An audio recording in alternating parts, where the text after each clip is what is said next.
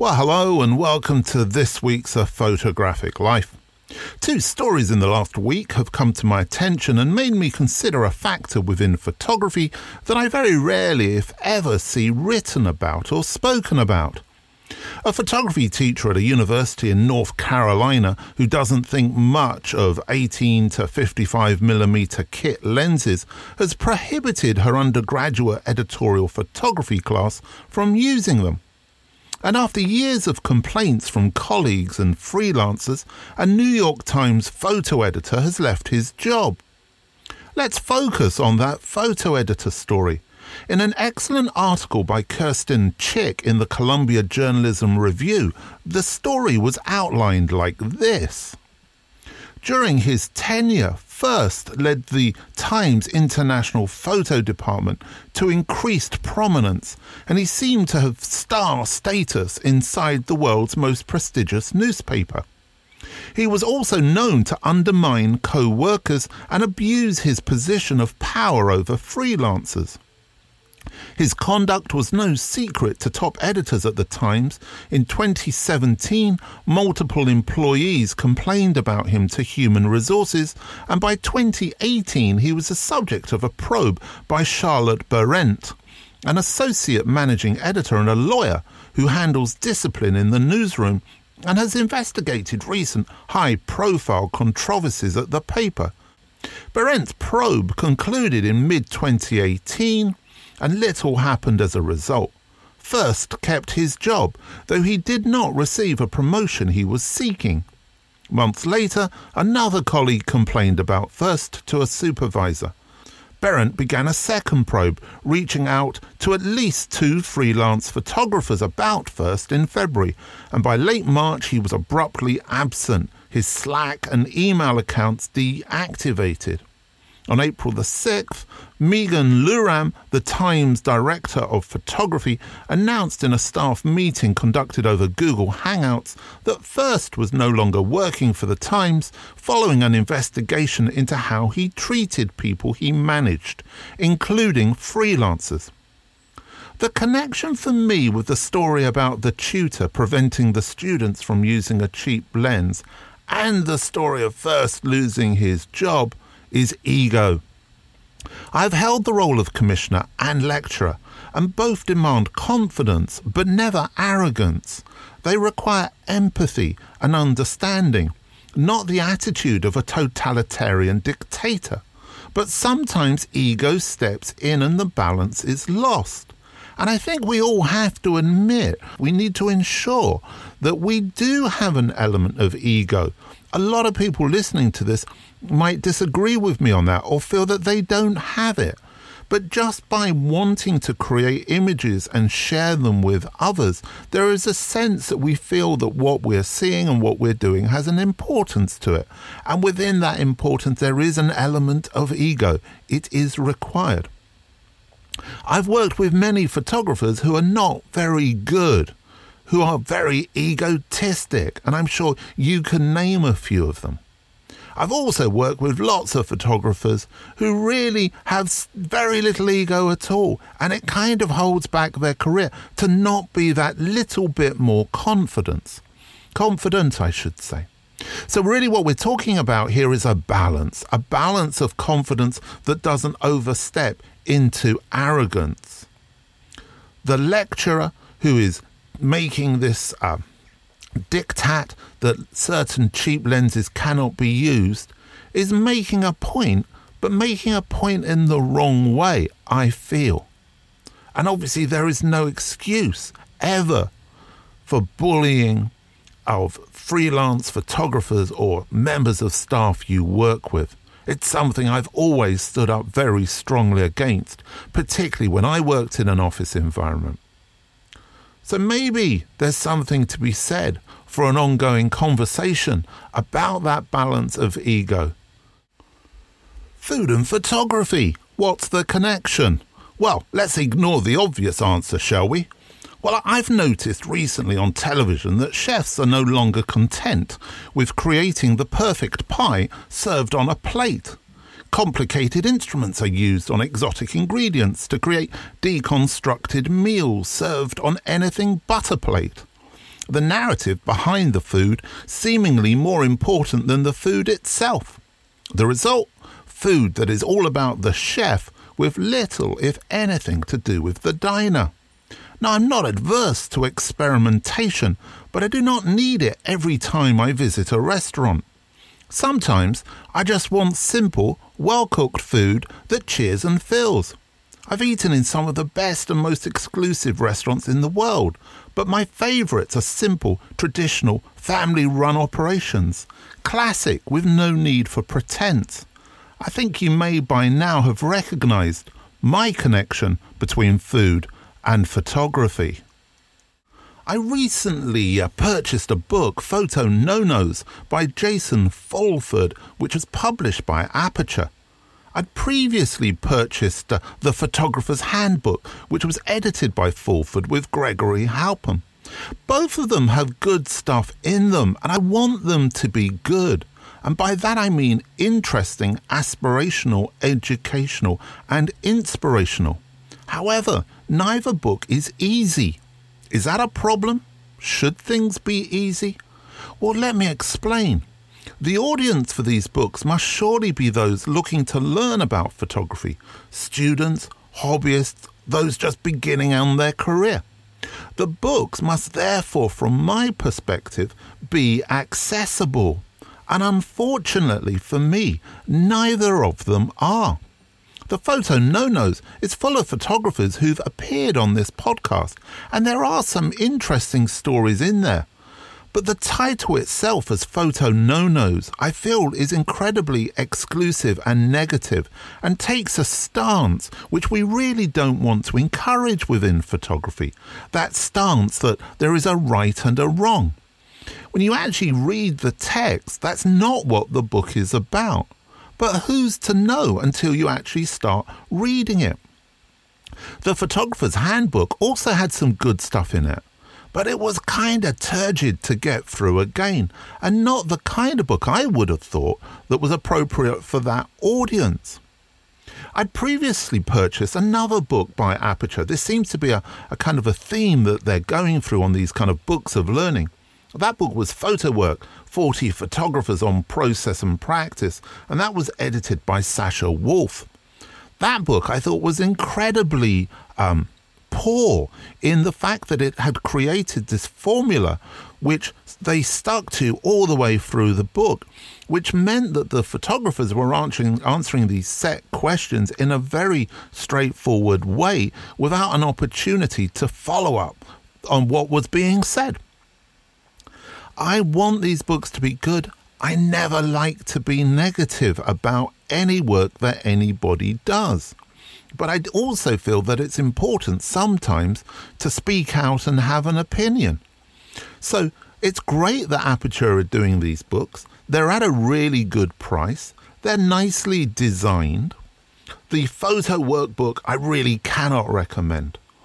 The Photographer's Handbook I can partially recommend. And the Photo No-Nos I really want to recommend, but it's got to change its title, and it's got to take out the lists within it of all the things you're not allowed to photograph. Come on, guys, think of the audience, not just of yourself or your friends when you're putting these projects together. Over the last few weeks, we've had a few photographers contributing to What Does Photography Mean to You that you probably recognise either their names or their work. Well, each week we try and bring you somebody who's interesting, not only through their work, but their life and their experience from different levels of their career, different stages of their career. And this week, I'm really pleased to bring to you a photographer that many of you may not have heard of. It's also an opportunity for me to get his name wrong, but I'm going to do my very best. It's Tadas Kazakevičius, and I hope that's right, Tadas. Anyway, Tadas is a documentary and portrait photographer based in Vilnius in Lithuania. After spending 5 years in the United Kingdom, he returned to his native Lithuania, where he is particularly interested in the social aspects of the people living there. His ongoing series, Soon to Be Gone, was a finalist in Lens Culture's Exposure Awards 2017 and featured in the Royal Photographic Society's 160 exhibition. In 2018, he was picked as a finalist in the Zeiss Photography Awards, and the series was shown in Le Photomonal Festival in La Quad de la Terre Gallery, Beauvais, France. They're really testing me this week. Anyway, with this series of work, Between Two Shores, Kazakevičius, there we go, I got it right that time, I think, was one of the finalists of the Lens Culture Emerging Talent Awards in 2018. I think it's time to hear from Tadas. What does photography mean to me? I believe I will not oversaturate by saying that photography takes most of my life. I believe it can be said that it's 2/3 of my life, 2/3 of my emotions, 2/3 of my happiness. And by saying so, I believe that it's exactly the thing that I was really longing to my whole life. From getting my first camera to nowadays, I feel exactly the same excitement whenever I go and tell the story. Even though in the first years, of course, it was generic things, maybe some details around me. Later, especially when I got into analog photography, it started to become almost like a craft, like a personal trip throughout technology, and I found out about the actual interest in person's photography, in portraiture. And this is exactly where photography started to be slightly more than photography itself. It started to be my own language. It started to be the thing that I use to talk with people, to reach them, to connect with them, to maybe sometimes ask much deeper questions that I was hoping to find out. Photography became a reason to actually come up to someone and to talk with them, even though it would be a very strange person in the street. But I can easily go and ask them whatever I want, and to get the actual picture from them to make their portrait, which is truly magical for me. And later, then I started to understand that photography became a reason of my all trips and all discoveries, and sometimes almost call it like journeys, like Huckleberry Finn and Tom Sawyer took. I do take my photography as my journeys, as my own finding of things, learning about the world, and actually getting interested in sometimes very different things that I'm interested in general.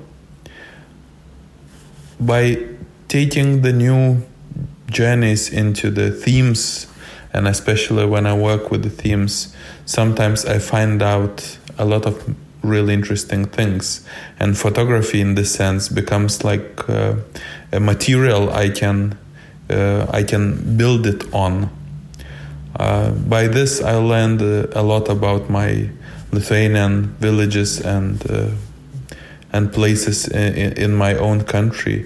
By this I learned a lot about Koronian Spit in Lithuania, that is very specific place, about their people, about very specific areas in there. By this I learned about a lot about nationalities that live in Lithuania, and after this I got into very interesting stories about Lithuanian industry, and later the theme of exile and faith. So photography became to me almost like a reason to get interested into things. Sometimes I see that it's even a bit scary when you think that almost all your emotions and happiness and things that are very personal are very straightforward connection in direction of the photography I do. If I do a bad picture, if I do not do a good work on my themes, I sometimes feel sad, and it becomes like really big part of my life. But in the same sense, I become very happy when it's all going well and people I direct my stories to are interested and they're excited to see it. Photography is truly magic for me, not just technology-wise, which is very, very interesting, but personally as well. I'm feeling very obliged that I'm thankful to photography, to a lot of wonderful moments that came into my life. But then, in the end, it's all about how beautiful you see the world and how beautiful you can translate it into the photography. Thank you, Tadas, for your contribution this week. And I think definitely picking up on a few themes that I spoke about at the beginning there.